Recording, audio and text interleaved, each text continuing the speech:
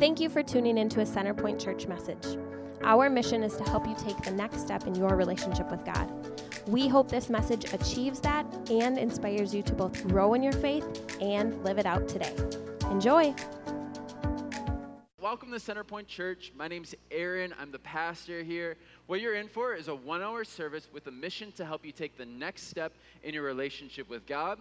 Our goal here is to do what any good Christian church should do, which is help you connect with God in a worshipful way and then help you grow in your relationship with Him. Our style may just be different than a different church or other churches you're used to, but we still take God very seriously and are true to the Bible. This week, we're in week 3 of our 4-week series called Summer Blockbusters, and that's kind of why you're getting popcorn, is a blockbuster always needs good popcorn, right? So you can munch on that during the service.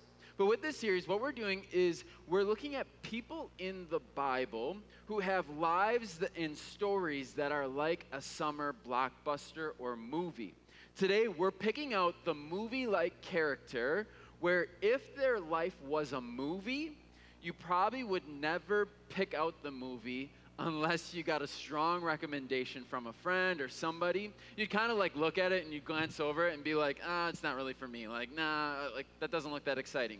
Because this movie or this character we're talking about today is all about a sidekick or the person that's not the main character, if that makes sense. We're going to play a little game here for a second, and we're going to play the sidekick game, right? The person that's the sidekick to the movie. So I'm going to see if you can complete the statement. So the first statement is this: Batman and... All right, good. Did you see the picture before I said it? No, all right, good. I didn't know if you're cheating or not. How about this one? Nemo and...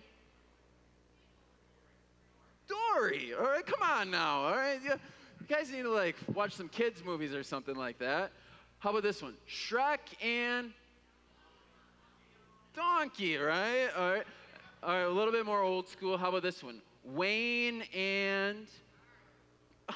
Oh, I'm impressed by that one. Well done. Well, today we're talking about a blockbuster that is basically all about the sidekick, right? A person who paved the way for a bigger main character. And as you maybe know, sidekicks, they don't have much of a storyline usually. So today's story that we're covering, it's actually a little shorter than our last 2 weeks. So that means shorter sermon. You're welcome. But today's sermon is on a man named John, who is honestly kind of a strange dude, kind of like weird Uncle Strange.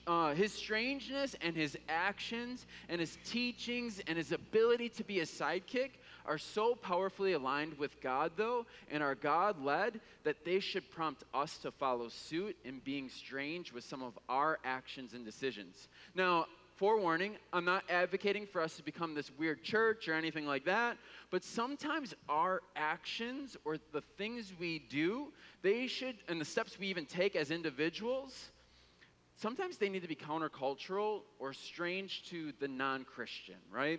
And this guy that we're going to look at today, he proves it.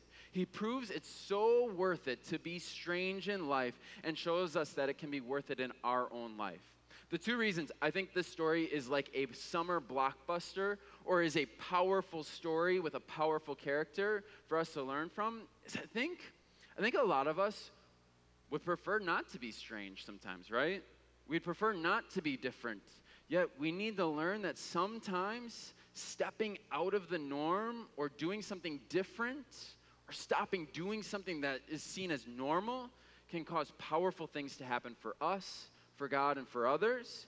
And secondly, I think we can learn how to be a better sidekick for God versus trying to steal the show and have it be all about us. I don't know about you, but those 2 things are things I struggle with at times. I feel God's prompting to do things that feel strange to me, like some of the churchier things. Like, can you relate with me? Like, when I feel like I should just pray for this person and like tell them I want to pray for them. It feels weird to do that, right? Sometimes, and I don't do it. Sometimes I feel like I got to invite this person to church. They might think weird of me. I'm not going to do it. Sometimes I feel like I should talk about my faith, but I decide not to do it. sometimes I feel like I need to repent, or meaning stopping doing things that I know aren't what God wants. Like, that's a whole nother category, right? To stop doing things that are normal but that God would want, like with our relationships, with our parenting, with our money, with our free time online or on TV or whatever. So that's like what the first part is. And the second thing is how I can relate to this and how I can connect with the story is I struggle with putting myself second sometimes. Do you? Like, after God, putting myself after God in all things is really hard to do. It doesn't happen. Like, my goals kind of creep in. My goals as a father, my goals as an organizational leader, as a stable family man, as an athlete, my financial situation. All those things sometimes get put before God at times. And I know it's wrong. I don't know about you, but that's me. How about you? Can you relate to these two things? Can you relate to not wanting to do some of the Christian or church-like things that you just know God wants from you? You feel it, but you just don't want to come across as strange. Or times where it's all about you and you just don't want to submit or look to God first. If you can relate to those things, you can learn from John today, or also known as John the Baptist is who we're covering. John, what you need to know about him is he was strange, but what he did is he paved the way for Jesus. Before we dig into the story, there's a few details you need to know about the Bible and the context of what John is walking into. First off, the story of John, it picks up in essentially all of the Gospels of the Bible. The Gospels are 4 books covering Jesus' time. So it's Matthew, Mark, Luke, and John. And they each are written by different people, but they cover essentially all the same stuff. They just have different ways of writing about things. Just how you and me, if we witnessed an event that was over the course of years, we would write about different things. And that's what's going on in these 4 stories. And we see John throughout these 4 books. So how our story begins is before John was even born, it zooms in on this guy named Zechariah and his wife Elizabeth. It says this: both of them were righteous in the sight of God, observing all the Lord's commands and decrees blamelessly. But they were childless because Elizabeth was not able to conceive, and they were both very old.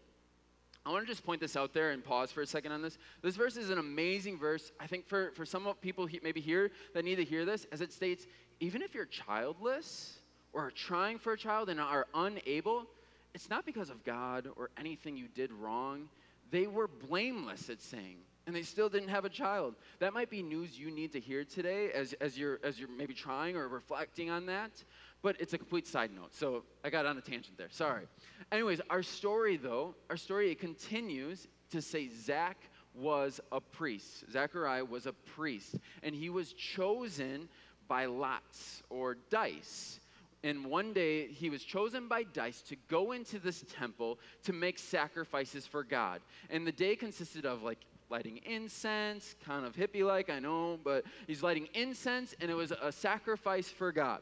It was a tradition where a crowd kind of stood outside the temple while a priest went in and did these sacrifices. But as these people were outside, they were praying. Well, while Zechariah is in there, this angel appears, and it says this. The angel says, "Don't be afraid, Zechariah. God has heard your prayer. Your wife Elizabeth will give you a son, and you are to name him John. You will have great joy and gladness, and many will rejoice at his birth.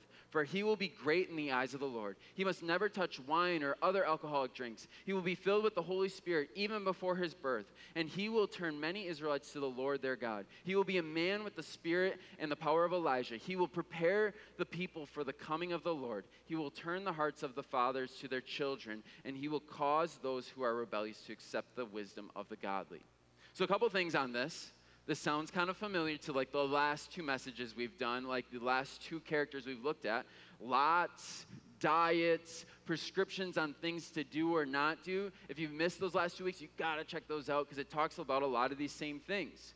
But it's a very common practice back then because a dietary choice, it was the way God's people were set apart in the Old Testament before Jesus' time. It was to be different, to having this difference be something that pointed them to God, meaning they're different, so that difference is God. And it was by the traditions, it was by the foods, and it was by the things they did. Well, Zechariah, he responds to this angel and is like, I don't know if you notice, but my wife and I are old. We're not having babies. You know, like, we're old. We're way too old to have a babies. And the angel gets kind of upset. The angel, I believe, like, as I read this next verse, it has a tone in my head. Like, he is mad at Zechariah. And he says this, I'm Gabriel, right? Like, I feel like he's shouting, like, I'm Gabriel. I'm sent by God. I stand in the very presence of God. It was he who sent me to bring you this good news. But now, since you didn't believe what I said, you will be silent and unable to speak until the child is born. For my words will certainly be fulfilled at the proper time. Right? Like, I guess note to self, like, if an angel ever approaches you, listen to it, right? Like, listen to it, or don't doubt the angel. Well, anyways, Zechariah, he walks out, and I'm assuming, remember, people were praying for him. I'm assuming people praying outside were like, what took so long, man? Like, what's going on in there? And I imagine, like, they're thinking, like, the Spirit must really be moving. They're like, while he was in there, something was going down. And he does, I'm guessing, a lot of, yeah, but he can't talk, remember? So he's, like, trying to respond. And I'm sure people are like, whoa, that sounds intense, right? And that's how the story of John starts. Well, Zechariah, he's unable to talk, and he returns home shortly after and to meet his wife, and she announces her pregnancy shortly after. I want to pause there and just think, imagine that feeling, right? The feeling or the inability to talk and to share on something that's so big with someone special to you. There's a part of me that has to think right now, when God moves in our lives, is it ever worth thinking and considering to just take some time to be silent, to process, to think, like, what does God want next from me before we say, act, or do anything with anyone about it? Even when it's something such as this, as good news. It was a thought that crossed my mind as I was reflecting on this week. Moving on, though, the angel is really busy, actually, Gabriel, because the book of Luke says what happens next is quickly after, this Gabriel visits Elizabeth's relative sometime, or brief time later, and he visits this girl named Mary, who's a virgin and is told she is going to be pregnant miraculously too. Can you follow along with the story a little bit? There's like someone else that's coming into the picture. If you don't know, we'll get there. Well, months pass, and this pregnancy happens, and these two women meet up together, Elizabeth and Mary. And it says, at the sound of Mary's greeting, Elizabeth's child leaped within her, and Elizabeth was filled with the Holy Spirit. Elizabeth gave a glad cry and exclaimed to Mary, God has blessed you above all women, and your child is blessed. Why am I so honored that the mother of my Lord should visit me? When I heard your greeting, the baby in my womb jumped for joy. You are blessed because you believe that the Lord would do what he said. I have to just pause here for a second. My wandering mind as I was studying this and reading this week, what does a baby jumping with joy feel like inside, right? Does it feel gassy? It just feel well, how did she know, right? How did she know something's going on inside? But she does. And Elizabeth knows that there's this sense of God next to her. Well, Elizabeth gives birth, and when this baby was 8 days old, it came time for the circumcision ceremony, and they wanted to name him Zechariah after his father. But Elizabeth said, no, his name is John. What, they exclaimed? There is no one in your family by that name. So they used gestures, remember dad can't talk, to ask the baby's father what he wanted the name to be. He motioned for a writing tablet, and everyone's surprised he wrote his name as John. Instantly, Zechariah could speak again, and he began praising God. That had to be powerful, right? So powerful, where there's unity between you and your spouse without even communicating about it. Powerful, right? At least the way they were used to be able to communicate, talking, they weren't able to talk anymore, yet they were on the same page. And it seems like God works like that a lot through people, right? Have you ever experienced that? like where God reveals something to you and your spouse or close friend has the same feeling or instantly unity on that topic that you just have been processing, thinking about, or studying. It's what happens in Scripture at times, and it happens to us at times. Are you aware of those moments? Do you acknowledge them and move forward on them? Do you see what's next for you when God does that in your life? Well, now that this priest Zach can talk, he does what any good pastor would do. He starts preaching. he wasn't able to talk, and now he's like, sermon time, all right? So he starts preaching, and he's like, I'm going to declare a mini sermon over my son. So what he does is he says, and you, my little son, will be called a prophet of the Most High, because you will prepare the way for the Lord. You will tell his people how to find salvation through forgiveness of their sins. Because of God's tender mercy, the morning light from heaven is about to break upon us, to give light to those who sit in darkness and in the shadow of death, and to guide us to the path of peace. Now, this is a glance at John being special, right? But already his story is full of placing God first. His father tells him, even though he's a few days old, you are going to prepare the way for the Lord. You will tell people about God, but it won't be about you. You're not going to be the star. You're not going to be the main character, but you will be second. You will be second. That's a strong decision, right? That's a strong statement to make or to tell your son that your life is for God. It's not for your own self. I got to pause there, right? And just reflect on that. Like, that is some strong parenting and strong teaching. Zechariah is essentially telling his child, you are to put God first before yourself and your own life. I don't know about you. That's hard for me to do personally in my own life. And that's extremely hard for me to pass on to my child. Like I have a 1-year-old, and this is a 7-day-old, right? I haven't even done anything close to that. I, as a pastor, haven't done that. I want more than anything for my child to put herself second to God. Is everything I'm doing in her life cultivating that?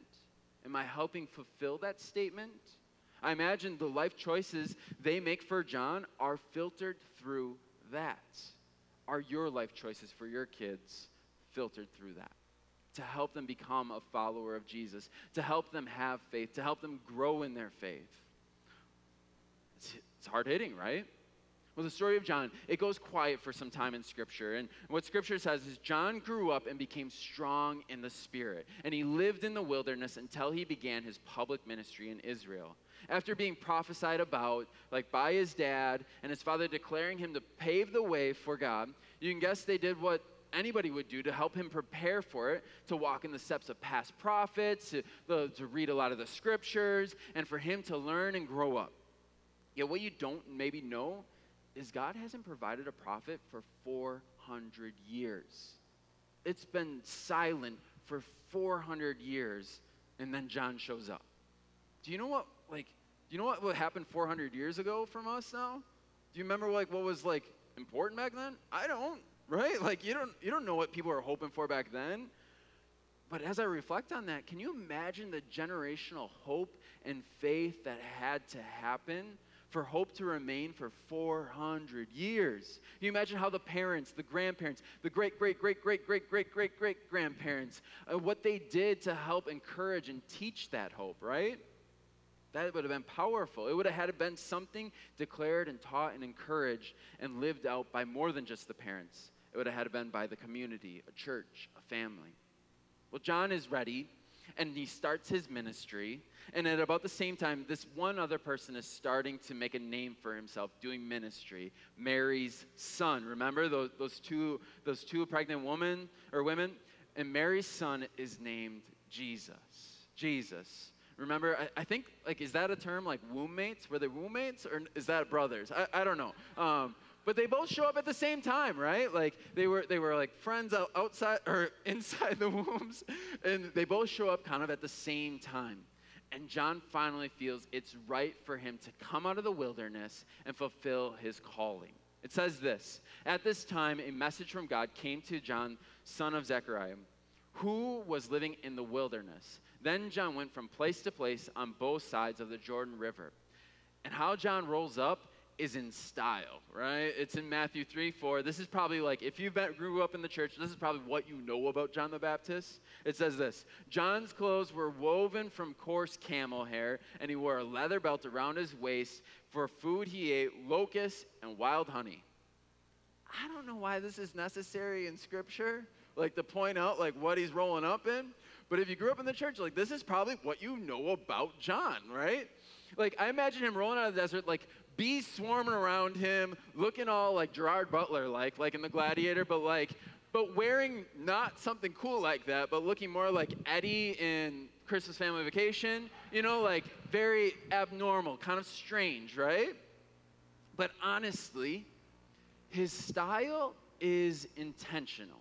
His style is intentional because he was trying to kind of be an ancient redneck commoner. Well, maybe not to that point, maybe not fully to that point, but he was intentionally trying not to be this glammed up person. He was trying to be one that everyday commoner could connect with, anybody could connect with, and that is what he did. What happens next is amazing. It says this: "People from Jerusalem and from all of Judea and all over the Jordan Valley went out to see and hear John.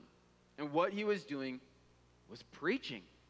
He was saying, 'Repent of your sins and turn to God, for the kingdom of heaven is near.'" And people would hear this and decide, there's things I need to repent from. There's things I need to change in my life. I don't know about you, but like when I am like hearing someone like kind of say, these are things that maybe you need to change, when I'm hearing those things, and if I take a time to humble myself when someone says, repent from these mistakes or these things, I definitely can realize there and analyze and think, there are some things I need to change in my life. There's some things I need to change, like my wrong choices, my wrong desires, maybe greed, lust over things, to just name a few. Well, these people that are listening to John, they find their few, and John then says, get baptized. Change your ways. It says this: "I baptize with water those who repent of their sins and turn to God." Now, this is a ginormous shift and something big John is foreshadowing to come for the future of God's people. One that we're going to sit on for a second, and I'm going to Bible nerd out with you for like 2 minutes, so hang with me.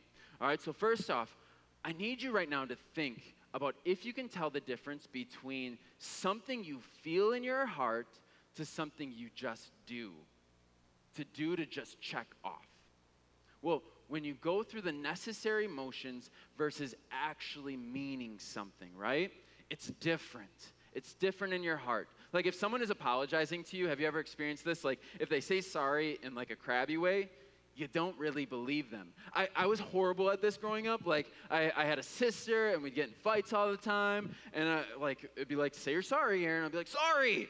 Or like there'd be like a tone and you'd be like, sorry. And I wasn't really sorry, but it was like I did it to move on from it, right? Like, sorry. Well, what you can see is there's no actual repentance in that. It's just the motion. It's just the verbalization of it. And that's the subtle difference that John is pushing for when it comes to baptism. To go a bit deeper, first off, baptism, it's this Greek word that means baptizo, or that is baptizo, and it means to dunk, to clean, to immerse, or submerge, or water body slam. Okay, not that one. But back then, people were used to doing the ceremonial cleaning. Like they were used to washing themselves after maybe touching something that was impure, or not clean, or dirty, or that was infected, that would make them like not totally right with God. But this is something like that, but totally different. This is washing intentionally. And it's being done after people are saying, I need to repent from being judgmental, from being greedy, from being gossipy, from being lustful. And even though I know the thing I need to do to get over it and just make it right, say you're sorry, they're saying the opposite. They're saying, I want something more. a cleansing of my heart that means something to me internally, that moves me to actual action of my repentance. It's different, right? You see, the people back then, they were so used to just like shedding blood, killing animals, doing like some things that like made them right with God. And then they would do this as like a way to like kind of make up for their sin. And then they'd go back to doing the things that were wrong. It was the cyclical thing, and they never got past that. At this point, they're changing their ways. They're realizing they need something internal. And this is the shift John is advocating for, is repent in your heart, wash your whole being, and change your ways. What's fascinating is God has used this idea, even in the Old Testament, a symbolic washing to make things right and new. Like if you've been around the Bible, you maybe heard the story of Noah and the ark, right? Noah and the flood. And what happens is God uses water to wash over things that were wrong to make things new life. You maybe have heard of the story of Moses parting the Red Sea. Like he saves people from slavery, and he parts the Red Sea with God's power, goes through it with his people, and these people are set for a new life. This water has made new life for them. There's a number of pictures like this in the Bible. But now, God is showing through John, this water, this baptism, is you symbolically embracing a cleanse that God is offering you. New life, heart change. And people are coming. People are coming. People are visiting John. People are experiencing it. People are choosing repentance, and people are publicly stating their repentance and heart change with an action of baptism. They are embracing a fresh start with God. And since it's not just about being good enough, and not being cyclical anymore of just getting good and so that you can live on more, the crowds are asking, what should we do now? Now that we've been baptized, what should we do now? And it says this, what should we do? John replied, well, if you have 2 shirts, give one to the poor. If you have food, share it with those who are hungry. Even the corrupt tax collectors came to be baptized and asked, teacher, what should we do now? He replied, collect no more taxes than the government requires. Like, be honorable, be honest, live as God wants you to. And then some soldiers asked, what should we do now? And John says, don't extort money or make false accusations about people. Be content with your pay. John is helping them embrace this life change and move forward from their mess ups and mistakes by bringing forth godly habits. And it's working. People are coming, so much so that they say this. They're eager of whether or not John might be the Messiah. John answers their questions by saying, I baptize you with water, but someone is coming soon who is greater than I, so much greater than that I'm not even worthy to be his slave and untie the straps of his sandals. He will baptize you with the Holy Spirit and with fire. What John is saying is, I baptize you with water, help you maybe change your ways, to help you experience a fresh start with God internally, to put your foot down and stop doing things. But he says, it's not what's saving you. It's not the Messiah. It's not the thing you've been preparing for. What you're experiencing right now, it's just water. I want to pause there on our nerd out of this Bible. I'm sorry, it was a little longer than 2 minutes. We're going to be back. We're going to finish this up. It's exciting though, right? Like we're going somewhere with this. But as all of this is happening in this story, all of this context, all this coming together, this guy Jesus shows up to John's sight. And I feel like the Western whistle like happens. Like it's like Jesus and John. It's like, you know, like they're like, we're 2 prophets kind of walking around. We got our people following each other. And, you know, like they're like, I feel like they're walking around like this, right? You know, like they're like kind of in a standoff. They haven't really seen each other. They're not even sure what each other's doing completely. But what happens is powerful, and it's so revealing of who John is meant to be. It says this, then Jesus went from Galilee to the Jordan River to be baptized by John. But John tried to talk him out of it. I am the one who needs to be baptized by you, he said. So why are you coming to me? Let's pause here. I mean, John, he's crushing it right now. Normally people hate prophets, right? They're like, this guy is like horrible.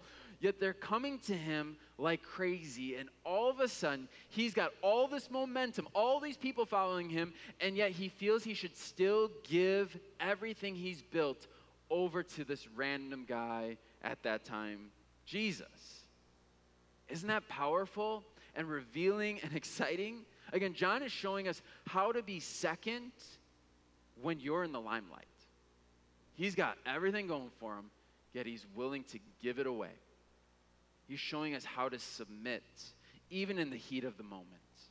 What would that look like for you to submit to things like that, that would be God-honoring, that would be honoring to Jesus? What would it look like for you to submit in maybe your marriage that would be God-honoring? What would it look like to submit maybe with a friend that would be God-honoring? What would it look like to submit in a ministry that would be God-honoring, or a personal desire to advance God's kingdom like John does? Well, the showdown between John and Jesus, it breaks. It says this, Jesus says, "It should be done, for we must carry out all that God requires." So John agrees to baptize him. After his baptism, as Jesus came up out of the water, the heavens were open, and he saw the Spirit descending like a dove and setting on him. And a voice from heaven said, "This is my dearly loved Son, who brings me great joy." That'd be a powerful moment, right? Like, whoa, I just witnessed something amazing.